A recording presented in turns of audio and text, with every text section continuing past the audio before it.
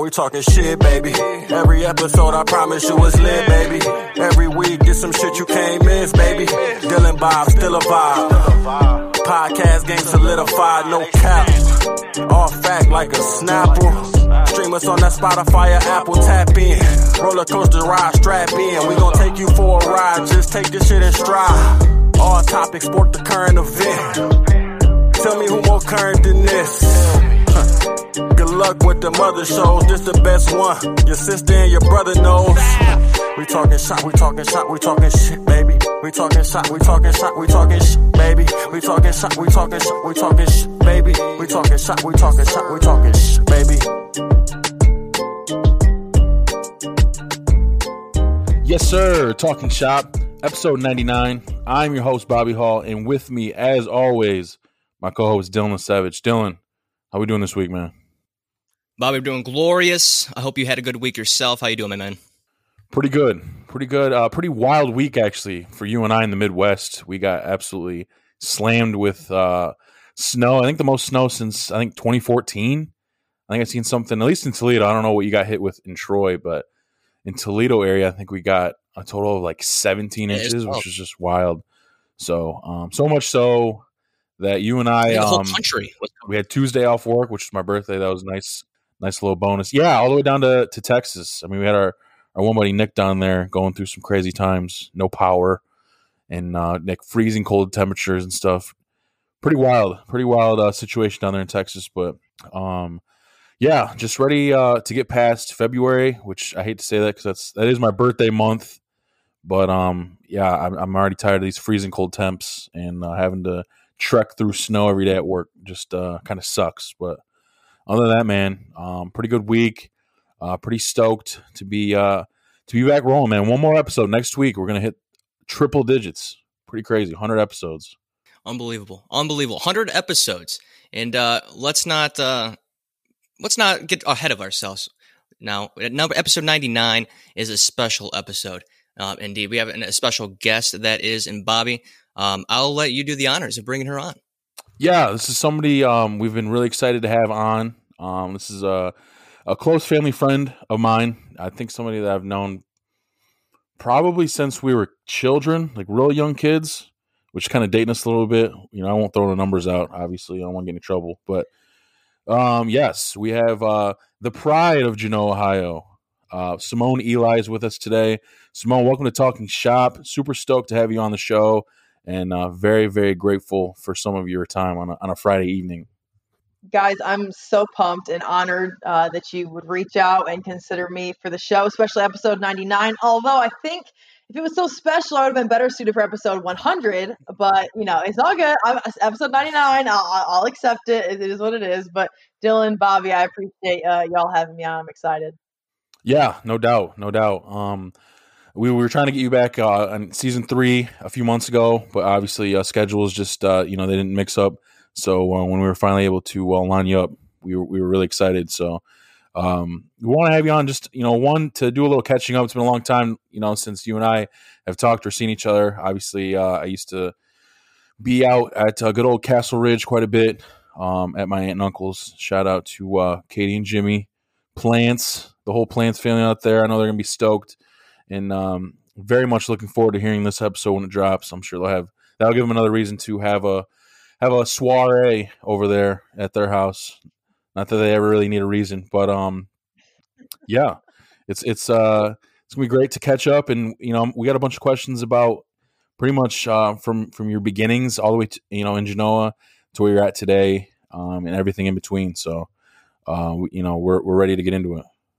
Now, Simone, you started off with playing sports, and now you're covering sports. I guess sports has been about your whole life, being in high school sports and basketball, carrying over to Division I BGSU. What kind of got you into covering sports after playing them? Yeah, guys, I mean, I'll be honest with you, sports, like you said, has been my entire life.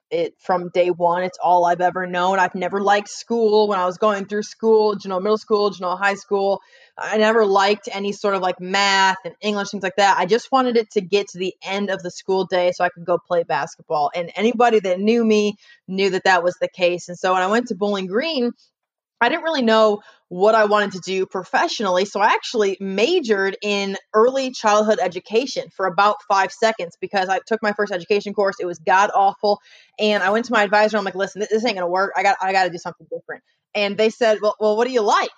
And I said, well, I like talking and I like sports. And that's it. And they said, well, great. We're going to push you into broadcast. And to be honest with you, at that time in my life, when I was 18, 19 years old, I didn't realize that you could go major in broadcast journalism. I didn't even realize that people that were on ESPN or on even our local stations that talked about sports went to school to do it. And so I always talk about that when I'm speaking to young journalists and people aspiring to do what I do, is that if you don't have it figured out day one, that's okay. And luckily for me, not only did I figure it out really quickly, but I became very passionate about it, not only playing sports, but talking about sports and talking about it on a local and a national level. And so my career has blessed me big time. And I'm so grateful for what Genoa provided for me from an athletic standpoint, because without it, I wouldn't be where I am today. To be successful, not only in your own athleticism on sports, but you're also being successful covering sports, starting here locally Toledo, that is Northwest Ohio, BCSN.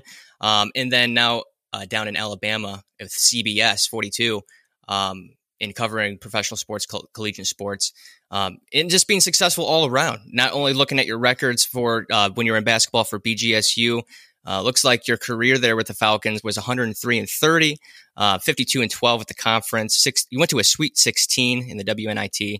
I mean, I guess the records speak and the numbers speak for itself. And Bobby, I know that you've actually talked with her earlier in high school days. So it's kind of interesting to see what your high school, Bobby was talking about pre-production, that you were scoring like 1,000 points in the season. Is that correct? Not a season, a career? Yeah, a lot of that scoring and stuff that ended pretty quickly when I got to Bowling Green. I mean, I'm just being honest. Like, I went to Bowling Green and I played on a team that was really, really successful, and all those accolades and things that we accomplished was great.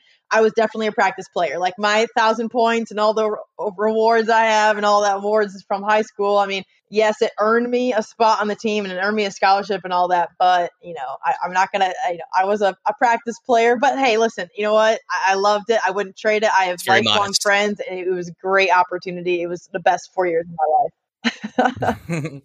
That was something I wanted to get into because, yeah, like we said, you're a very decorated Genoa athlete. And you did get to hop over to BGSU and play with some really talented ladies on a really good team.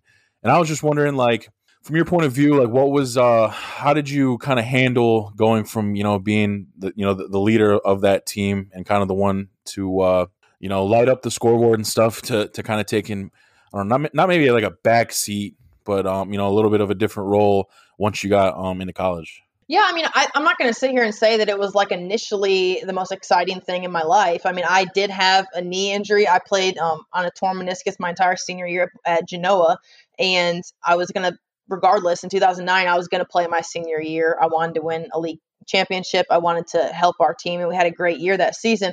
But it did probably cost me a jump start into college because I immediately had to go into surgery, get that repaired. And because I did the amount of damage I did on it, I ended up having 4 surgeries in 4 years. So a lot of my time spent on the bench was wrapped up in ice or wrapped up in some sort of tape and fresh out of surgery. Now, that's not to say I didn't play with great athletes, because I absolutely did. They were fantastic, and it was what it was. But looking back on it, I'm so incredibly grateful for my journey and exactly how it played out, because it has made me who I am today. If I was an all-star athlete and was fantastic at Bowling Green, I would not be the Simone Eli that I am today, having to kind of take a back seat to the people that I did back then. With those surgeries, some people actually say that they come out stronger on the other end of those surgeries because of all the training that you have to do, the more hard work they have to do, just not only get to where you were, but to kind of get over that mental hurdle, re-injuring or anything like that. So most people, kind of like when you break a bone and it heals stronger, they say. Do you feel anything that coming after post-surgery that you were stronger in a sense of like that? From a physical standpoint, definitely not. My body definitely deteriorated, at least my knee, that is, throughout the years I was in college. I definitely did a number on it when I played my senior season in high school. Mentally, incredibly stronger. I mean, like I said, would not be the person I am today. Definitely went through hell and high water, but had teammates by my side, had incredible coaches, an incredible support system with my family. And so, I mean, I'm so grateful to that time. I know I've said it like 4 times now, but even though I had played very minimal time and scored minimal points, what it afforded me in the long run is just priceless. Yeah, and you said you're so grateful to those who you took a back seat to and then you learned from. And this podcast probably wouldn't be even long enough. Thank everyone that has helped you along your career. But who are some names that possibly top people that you looked up to get you to where you are today? Yeah, I think that, when you're looking at Bowling Green in and of itself, Curt Miller, who was my head coach at the time, he's the one that brought me in there, took a chance on me. He's now the head coach of the Connecticut Sun, also the general manager there, has had a terrific college and professional coaching career. So I have to start with Curt because he's the one that took an opportunity on me. Jennifer Roos was my head coach my senior year when Curt left for Indiana, Brandy Poole. So all my coaches there, when it comes to my teammates, I mean, Dee Havel, Allison Pappenfuss, Chrissy Steffen. I mean, I could just go on with that. And then, not to mention the amount of people, I think it's hard to even put into words, the amount of people from Genoa who would make the trip for, 30 minutes to Bowling Green to watch me potentially play 2 or 3 minutes. And, those are the Plantes, Katie and Jimmy, and the Ghostes, and my parents, and just a ton of people from Genoa who just took time to continue to support me. I would be remiss if I didn't talk about Tom Contact, who was my head coach when I was at Genoa. Without him, I sure as hell wouldn't be who I am today. And so just so many people from back then who invested in my life and filled my life with so much positivity. And again, support me to this day. I'm turning 30 this year, which is hard to believe. I know, Bobby, we're going to talk about numbers, but I'm going to be 30 in April. And, those people are all still right there by my side. I would not be who I am today without them. And, I'm forever, I'm humbled by that. I'm never going to get too big or forget where I came from, because I've been all over the world and all over the country with my job. I do got to ask one thing. You threw it out there. I didn't. You are turning the big 3-0 this year.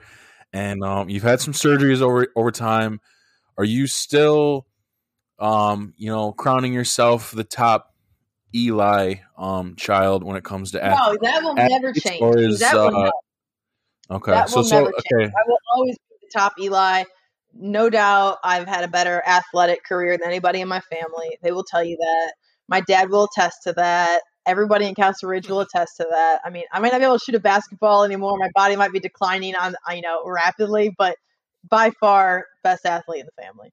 Okay, so that's what I was going to ask too. Like today in 2021, in a court, is Sophia balling you up, or you still gonna get some buckets on her?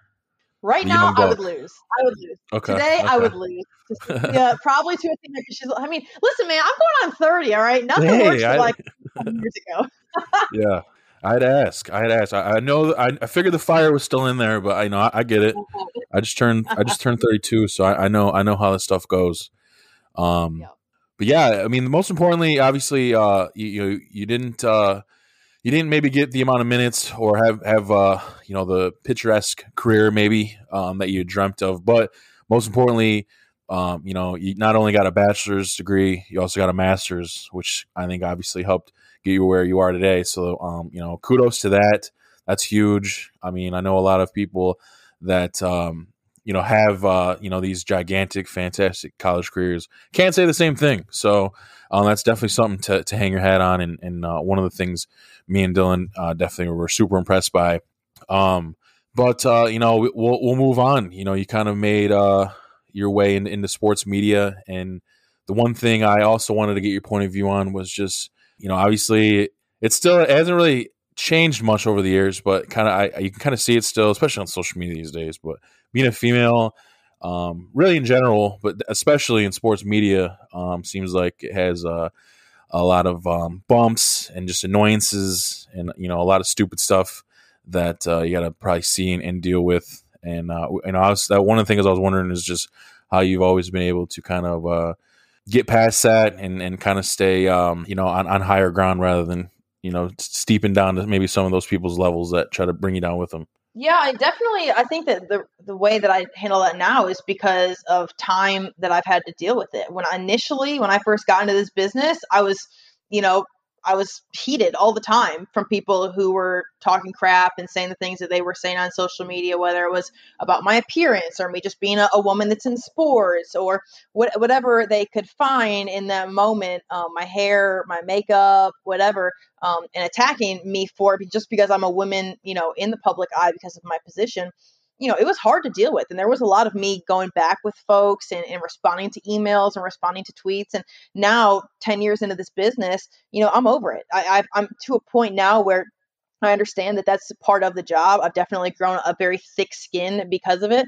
And, I just have kind of accepted that as a woman in a male dominated world, it's something that we're going to have to deal with. And I still, to this day, and I mean, whether it's positive things or like gross things, there's a lot of grossness out there. People hating on my marriage. There's a lot of that. I'm married to somebody who's older than me. And like, I hear a lot of crap about that. And listen, like, I have zero shame in anything about who I am as a woman, who I am as a wife, as a stepmom. I mean, I'm very proud of the person that I am and the work that I've done in my career. So there is nothing anyone can say to me at this point in 2021 and beyond that can get under my skin unless you are my parents, my direct family, or somebody whose opinion that I hold true. Because if it's not, then you're irrelevant.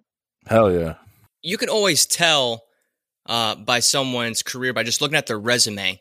And I kind of want to get into that with you because it's quite impressive when you look at it from just like my lens looking at it. You start yourself here at BCSN and then climb your way up to a top 10 Houston sports network with not only being the only female there, but being the youngest at 24, and to be where you are now with CBS 42 in Alabama. You see constant progression, and it's actually quite inspirational for those that are just in any kind of career, for that matter. It doesn't have to be just sports broadcasting. And then that career that you're in now actually takes you, like you said, around the world, all across the country, and get to see all these different kinds of people and personalities. One of those being me and Bobby are familiar with, Trent Richardson. You've interviewed him a couple of times. I want to just kind of peel the banana on that topic real quick. And how is Trent Richardson as a person? Because us as Browns fans, we see him as a possible bust running back, whatever you want to say, but a phenomenal collegiate athlete, phenomenal father. What can you say, Trent Richardson, the person? Here's what I'll say about Trent Richardson, the person. And I have spent a significant amount of time with Trent. We did not only a very lengthy sit-down interview, almost 3-hour interview. I also went to their practice when he was here with the AAF with the Birmingham Iron, went and hung out with him at a practice. Obviously, when he's been back in Tuscaloosa, have met with him there. And here's what I'll say about Trent. And I understand from, a Browns fan perspective that you want to look at things on the field and get frustrated about that. But Trent has a heart of gold. Not only is he a fantastic dad who has gone above and beyond for the people in his life, because he has done that, he has been taken advantage of at every single turn. I mean, he had people leeching off of him in ways that you could not even imagine. People using him for his money the minute that he was in Cleveland. And it really impacted who he was as a person, as a man, as a player. And I think that when you're a fan, you sometimes forget that these people that we watch and that we look up to are people. At the end of the day, they go home, they put their socks on just like you do, they eat food just like you do. They, yes, they might have more money than you do, but at the end of the day, they are people with feelings and they go through stuff and that impacts them. I mean, if us three every single day had to have our job out there in the world to see, and we had to deal with some crap at home, so we weren't having our best day, we just mark it up as us being human. Well, professional athletes are human as well. And I've seen that at every turn. And you really change your thought process towards these people when you get to know them as people, because it's much deeper than the surface level athlete that we all see. Exactly. And then from your career and your lens that you get to see these athletes at, it's such a unique perspective that you have in journalism everywhere, that you get to see the athletes as humans as opposed to just people trying to win games for your favorite team or anything like that, like as more as an asset than a human. But speaking of feelings, like you said, these athletes have feelings just like humans. How did Dwight Howard feel when you beat him at horse? Yeah, that was actually really fun. We had a really good time. Dwight has a great personality. He's like a big kid. And I know another guy that takes a lot of crap in the NBA. And In some ways, deservedly so. I mean, listen, we all kind of have done some silly stuff in our careers in some sort of way where we take crap from people, and that's cool. But when we were there at the Rockets facility that day, and played horse, and I did beat him. And listen, he's not a guy that can shoot from the outside. And when you think back to my Houston time, I was only 23, 24 years old, so I still had it a lot more than I do now. 6 years after that, so. It was he was so much fun to work with, and we really had a fun time doing that story. A huge feature piece for our station, Channel 2, KPRC in Houston that day. And what I appreciate about Dwight is that not everyone around him, and I'm not going to name names, but you can go ahead and just think of it who it is yourself. But there are people around him that were not nearly as accessible, not nearly as fun. Not everybody on the Rockets roster at that time would I have wanted to go play horse with. There was actually quite a few I would not have wanted to play horse with.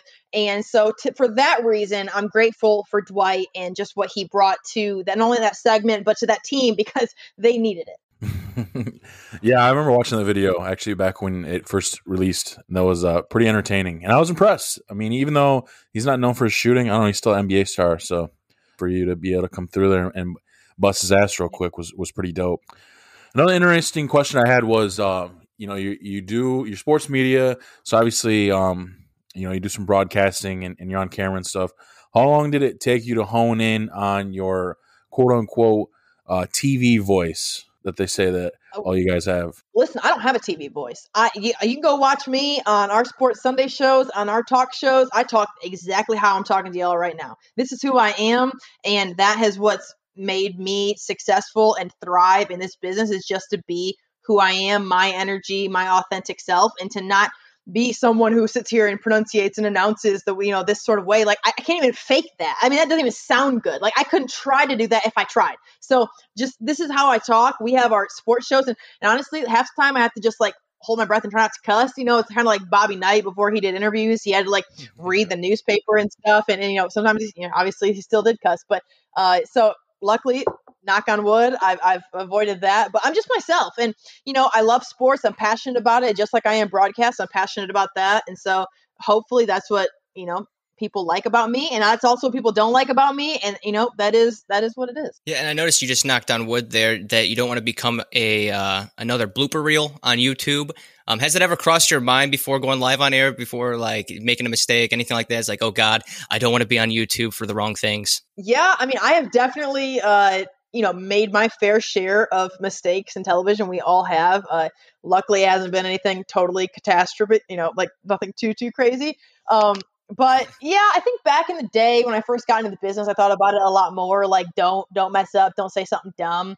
But now, the nerves aren't there as much. I'm just, it's not to say that I don't get a little anxious, because if you didn't get anxious at what you're doing, then are you really performing to the best of your ability? Are you really giving your 100%? So, I think that today I don't think about it as much, but it's somewhere in the back of my mind. Don't make yourself sound dumb and end up like a YouTube sensation for the wrong reasons. I have to ask this before I forget. You've lived in the Midwest and down south now, which I think at this point you're probably starting to catch up to the amount of years that you lived up here in the good old Midwest Ohio. But as somebody that grew up in Ohio and you live in Alabama now, which rivalry do you think is bigger? Is that Ohio State, Michigan, or Auburn, Alabama? First of all, that ain't even fair to ask, because this is primarily going to be listened to in the Midwest. And so I know folks are going to come at me. I've already gotten arguments with people from I won't name names. I've gotten unfriended on Facebook for arguing that the SEC is the stronger conference in the Big Ten. But here's the thing, okay? Alabama and Auburn, and I know Ohio State, Michigan, they're passionate. Trust me, I've seen some crazy things in that rivalry. Alabama and Auburn, these folks, it does not matter what the sport is. It doesn't matter what else is going on in the world. It doesn't, we've had some crazy things happen in this state. And at the end of the day, that rivalry will trump everything. When I first came to Mobile, Alabama back in 2013, they said, "Are you a Bama or Auburn fan?" I said, "I'm from Ohio. I went to Bowling Green State University. I don't even care. I know who the mascots are. I talk about the sport. I don't care." Nope. Pick a side right now. You have to pick a side. You come here, you pick a side. If you don't pick a side, there's going to be a problem. I've never picked a side because I have to remain, unbiased. But it's hard to have witnessed everything I've witnessed with the Iron Bowl, that crazy game back in 2013, the kick six. Everyone's seen it. All the Iron Bowl games, doesn't matter how good or bad Auburn is. Obviously, Bama's been incredible for years and years, but that game always matters so much to these fans in this rivalry. And it's 365 days a year. They don't let up. They're harsh on social media. And for me, I have to go with the Iron Bowl rivalry before Ohio State and Michigan. And that's not any diss on Ohio State and Michigan. But at the end of the day, each fan base, their rivalry means the most to them. And so that's how I'll leave that. Okay. I can attest to that too. I am currently from Ohio, but I am from most recently the Gulf Coast of Florida. We called ourselves LA, Lower Alabama, because we're like right under Alabama. Now, Alabama may as well just be a professional sports team down in that area because, that's all you see is just Roll Tide, Alabama, everything. It's a very prideful state with their collegiate sport. And that being said, it's just Ohio has not only the Buckeyes, but you have the Bengals, you have the Browns, and then Michigan just hasn't been competitive in a Coon's age for Ohio State.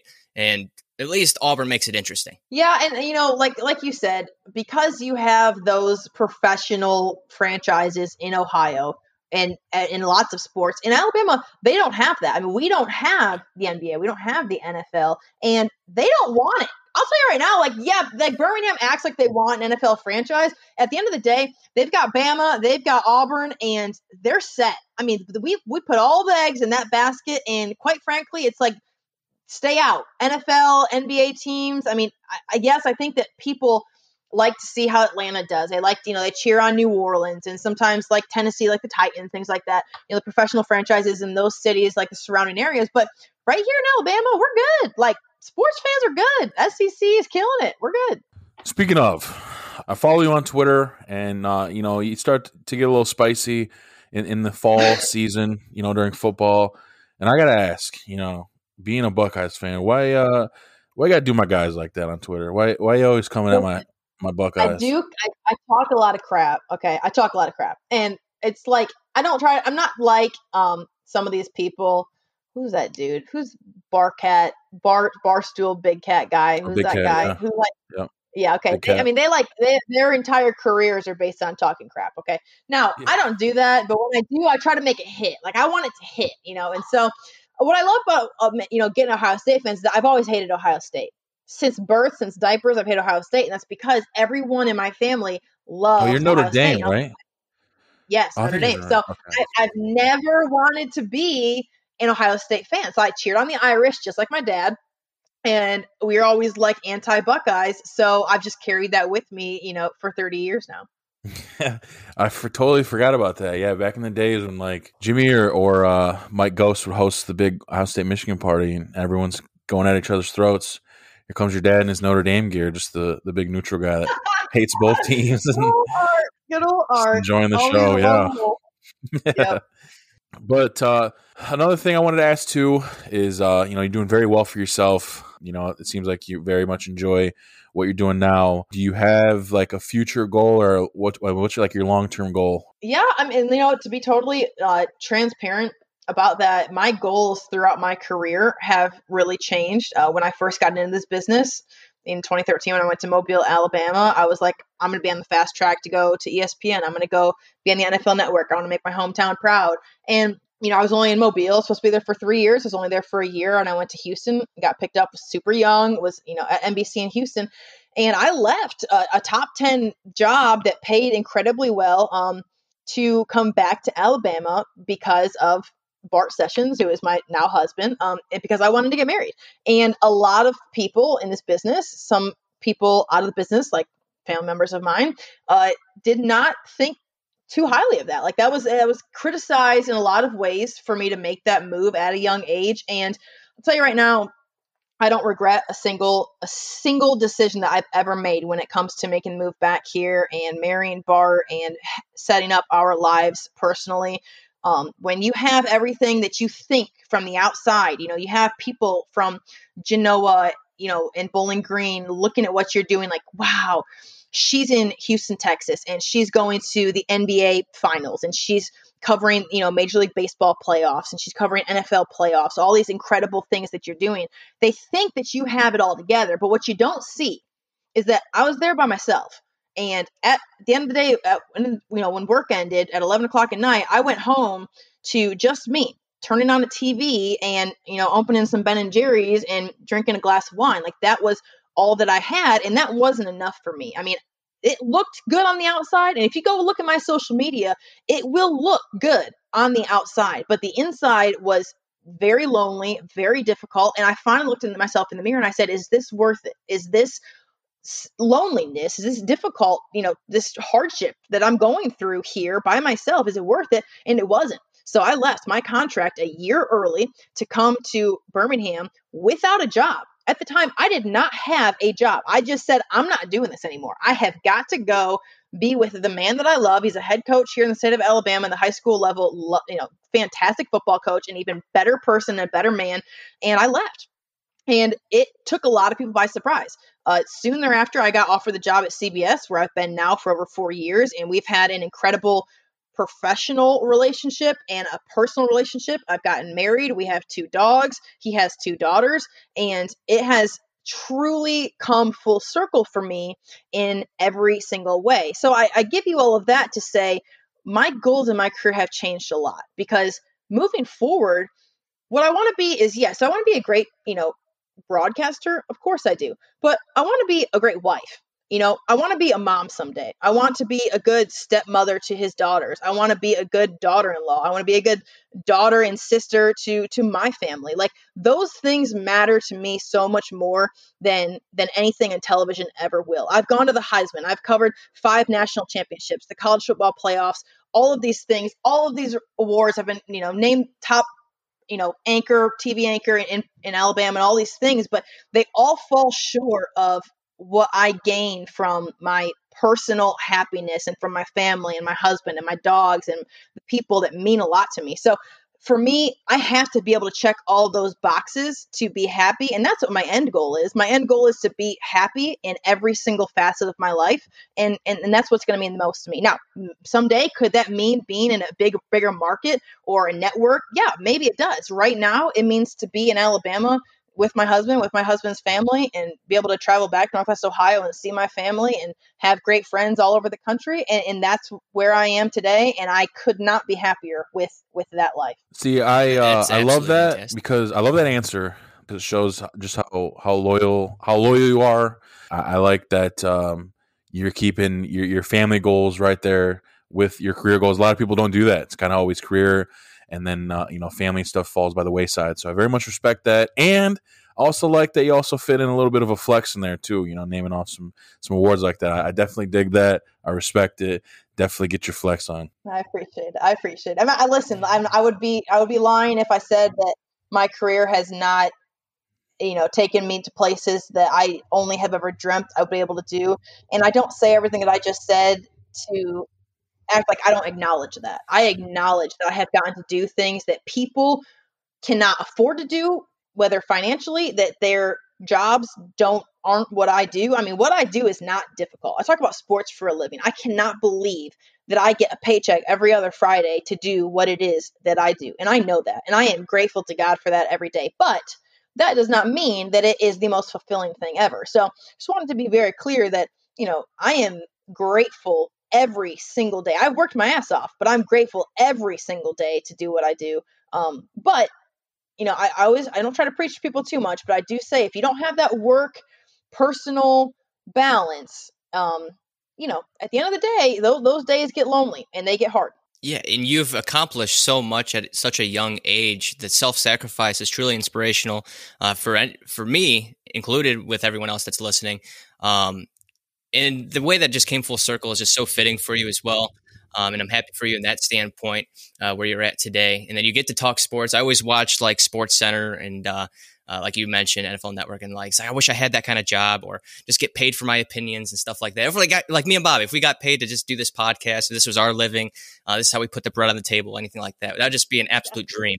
But it's just it's really truly inspirational from that standpoint of just like the self-sacrifice. And then I completely understand from like a self-fulfillment is completely different from like an internal fulfillment where you need like that internal happiness of what truly makes you happy. And that's being with the ones you love more so than doing the things more so that you love, if that makes any sense. For sure. I really appreciate the kind words, because, there are days I would be lying if I told you that there were days where I was confident in every decision that I've made. Now, sitting here February 19th, 2021, looking back, I'm so thankful and confident in every decision that I made. But in that moment, I was like, what am I doing? Like, this is crazy. When I left Houston, I mean, that was hard. There were some hard conversations that I had with my dad that, that were difficult conversations that I was like, yes, this is what I want to do. And I think that if you interviewed him, he probably loves my husband more than he loves me, to be honest with you. And like how our life has come full circle, I think he would be the first to advocate for every decision that I've made. And back then he was like me. I mean, is this really what I'm going to do? And so, I mean, I think what I always try to tell folks is that just because you don't have that immediate confidence in everything that you're choosing in that moment, just know that if you're following your heart and your gut and what feels right, it sounds cliche, but it always, always, always pays off and works out in the end.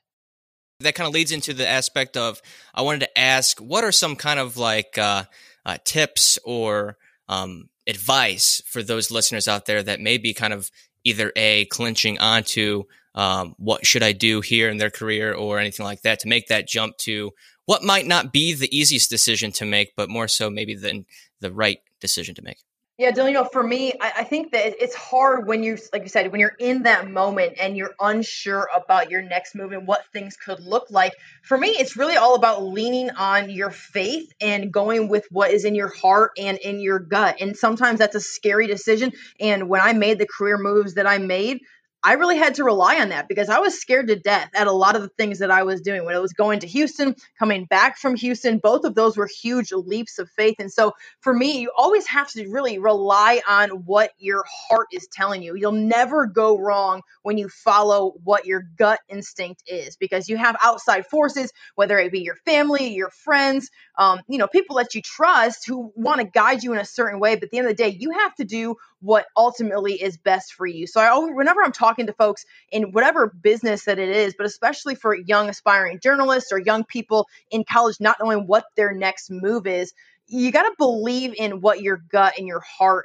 tells you, because that ultimately is what is going to make you happy. I mean, happiness is the end goal. For me, it's the end goal. Yes, career achievements and doing things professionally is a huge deal, but having complete full circle happiness, personally, professionally, having that balance is always going to pay off. I 100% respect that, and definitely salute you for being able to make those moves. And obviously, it's helped you get to where you're at today. I don't think a lot of people can necessarily take those steps, off the ledge per se. And obviously, are still maybe in their hometown today, wondering, what if and all that good stuff. But we got a couple more things for you before you get out of here. One thing that we were definitely interested in getting was your perspective of being the wife of a head coach, which I know can probably be pretty wild at times, especially if maybe he brings his work home, after a couple of tough losses or, any of that sort, or if he's on the hot seat. But yeah, if you kind of shine some light on that, definitely am interested to hear about it.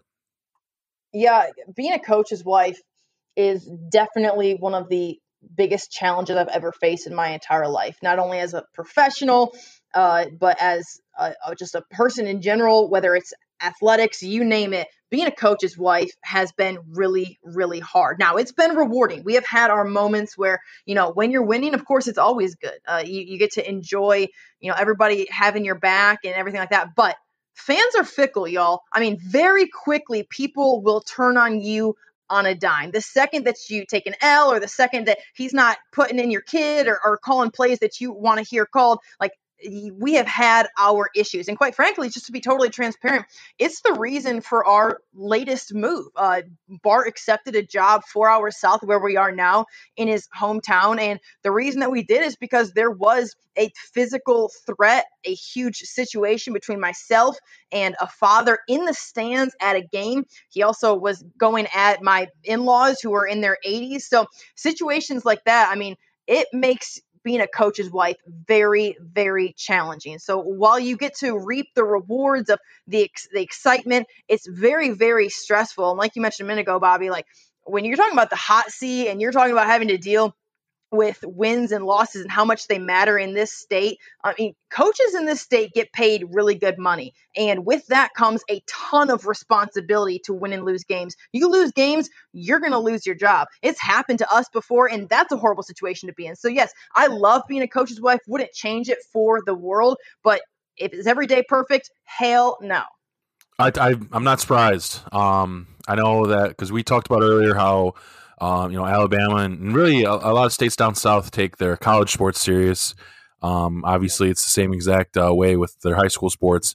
And I've seen some pretty wild and crazy shit and just silly reactions of parents, at some Genoa Comet games up here in Ohio. So I know that down there it's probably 100 times worse. So we were definitely curious to see what that was like. I'm sure, like you said, it's got its ups and downs, but it seems like for you guys, there's a lot more ups. So hopefully with the new spot, especially with it being in his hometown, things will go real smooth and, he can get some title rings going there. But a couple more things is one big one now, which is going to be a little bit of an inside joke now, but I watched a video online not too long ago. I stumbled upon it about this place down south. It's basically, I was trying to describe to Dylan, it's classified as like a gas station, but like it's basically equivalent to like a miniature like mall of sorts with like its own food court, almost like its own like grocery store. You can actually even go in there and probably buy bags, clothes, all that good stuff. It's called Buc-ee's, and I've seen you post about it a few times. You love that place, and I definitely wanted to get so the inside scoop of that place, because I've seen some stuff on video, but you've actually been in there, and you love that place. So go ahead and tell us about it.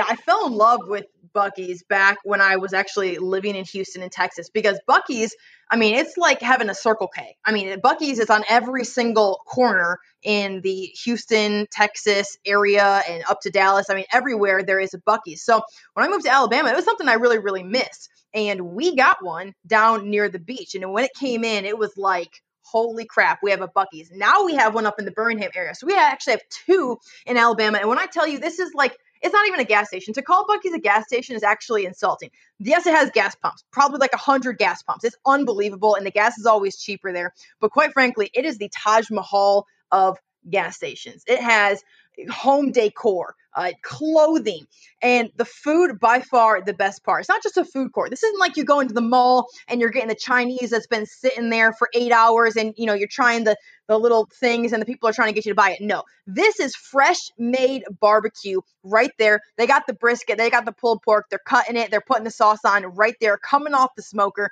They have unbelievable sandwiches. So it's incredible what Buc-ee's has to offer.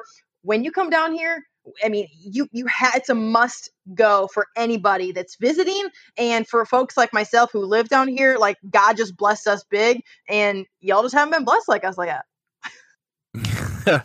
Yeah, I want to go there. That's the funny thing. Once I'm down south, that's going to definitely be a big time destination for me and the family. Which it's kind of funny considering, but I got to see this place, and I definitely have to experience all the stuff that they have to offer food-wise, which will kind of carry us into my next set of questions. We're big food guys on the show. We pretty much ask, because we have guests from all over the map, so when we get a chance to, we always like to ask, what are your favorite food spots, down south, and maybe even some, because it's been a little while, since you've been up this way, but when you were living out here and down in BG or even the Genoa, Ohio area, maybe some of your spots in Toledo as well, if you want to share those. Yeah, I mean, if we're talking food spots up there. And listen, I am a foodie at heart. Like I used to weigh like 110 back in my Genoa days. There's a reason I don't weigh that anymore, because I definitely earn my calories. When you come down south, y'all, like the food down here is just on another level. But talking food spots up there, Campus Polly Eyes and Bowling Green, their breadsticks, unbelievable. El Zarape, the Mexican place right there on Wooster Street in Bowling Green, also amazing. The cookie jar in Bowling Green. So I ate a lot. That's what my food habits really took a turn for the worse when I was in college, like for most of us. Then I came down here and it was just like all about having a type of chicken that y'all just don't have up there. It's chicken down here. We got Zaxby's. We've got Foosackly's. I know that y'all do have some Canes and stuff. I'm telling you right now, it doesn't compare to the fried chicken and the type of things that we have down here, down south. There's so many barbecue spots, especially over in Texas. Killen's Barbecue, by far the absolute best barbecue that I've ever had in my entire life. We actually special order this seasoning to get delivered to Alabama, because it's the only stuff that we will put on our butts. Boston butts, that is. The only stuff we'll put on our country style ribs. I mean, that is how much we love the barbecue down here. Yeah, I can attest to that. Zaxby's for sure. I've tried that joint when I lived down in the Gulf Coast. It's phenomenal chicken there. Also had like a hole in the wall place called Yardbirds. I've discussed and talked about this chicken wing place before. The lines are always crazy, kind of like Chick-fil-A style. And unfortunately, they're closed on Sundays, which I feel like that's a loss of revenue, especially during the football season. But anyways, my question would be this. Since you had this career that you travel like all over the country, all over the world, what is like maybe a dish that you've tried somewhere that's unique that you will always remember?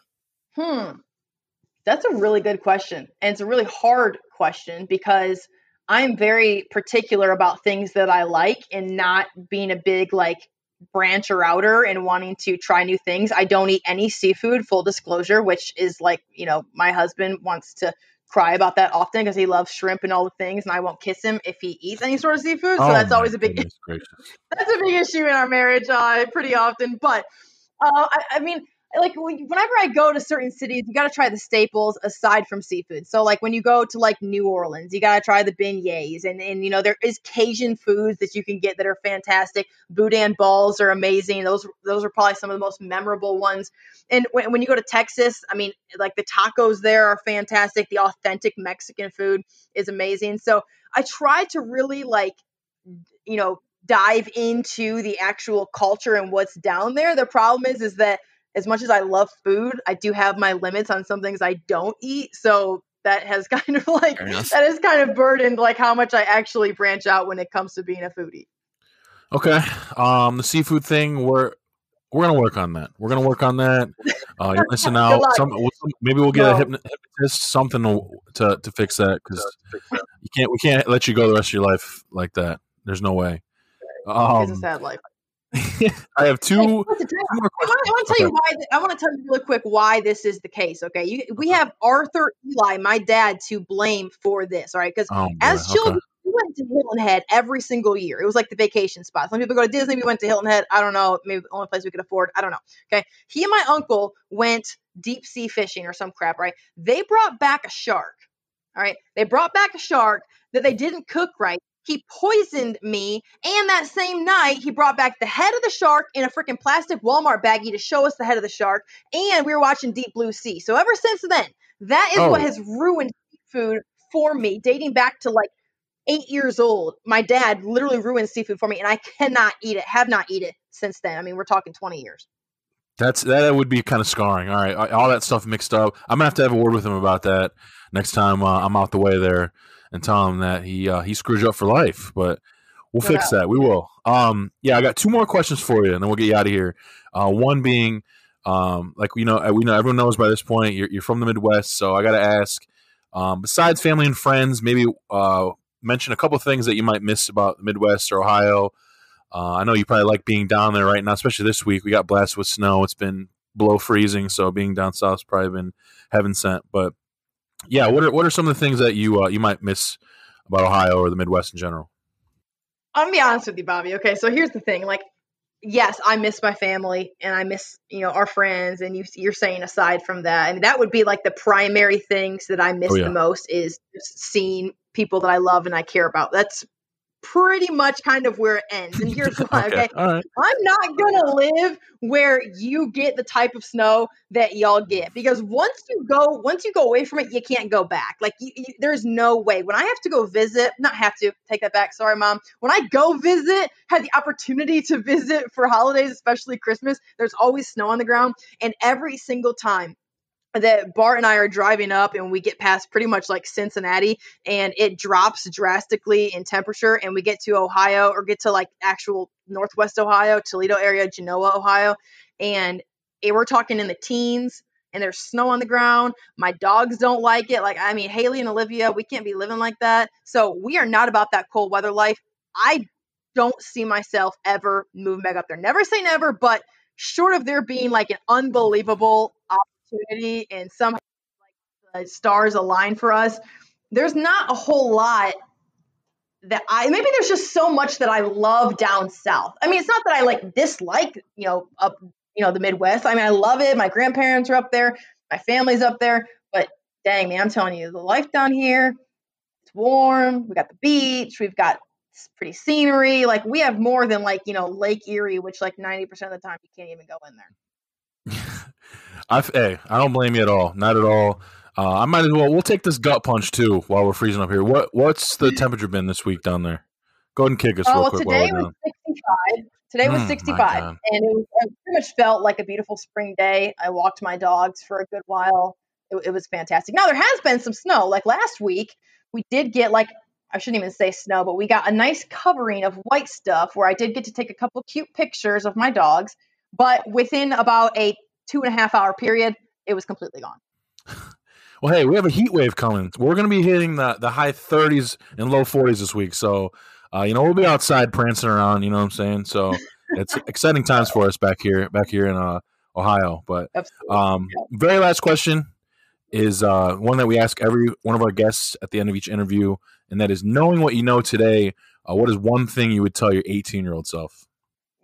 This is challenging for me. And I'm glad that you were able to give me a little tip off on this, because I've been thinking about it throughout the entire show when we've been talking, because there are a lot of things that I would go back and tell myself, like, hey, this, that, and the other when it comes to the rest of my life. But the biggest thing is to not put so much thought and significance into what people are saying about you, thinking about you, judging you. If these people that are talking all this smack aren't going to matter to you in 5 years, hell, if they're not going to matter in 5 minutes, like, move on. Do not sit there and think about folks who don't matter to you, who are not going to matter years from now, because I spent way too much of my teens, and a lot of us do at that age, thinking and worrying about what so-and-so says or who's thinking this about me. And you have to block that out. If I could go back to 18, I would spend so much less time wrapped up in the crap that people were saying about me,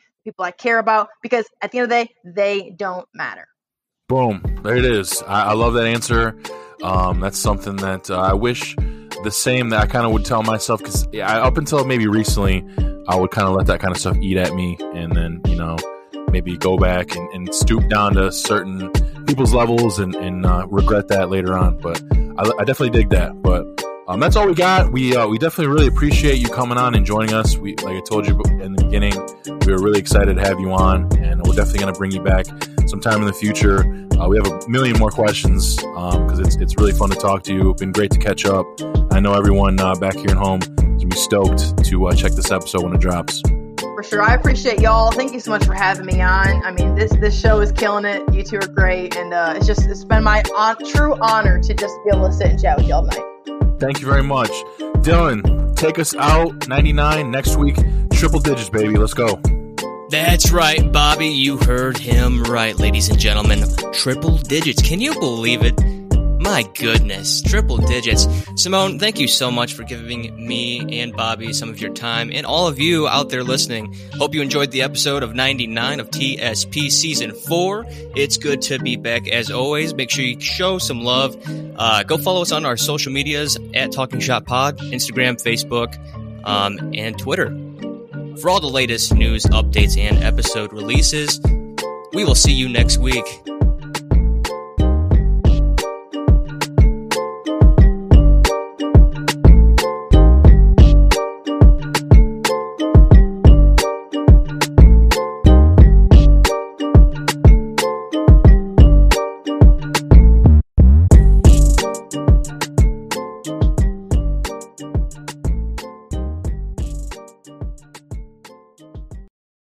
is it Busey's?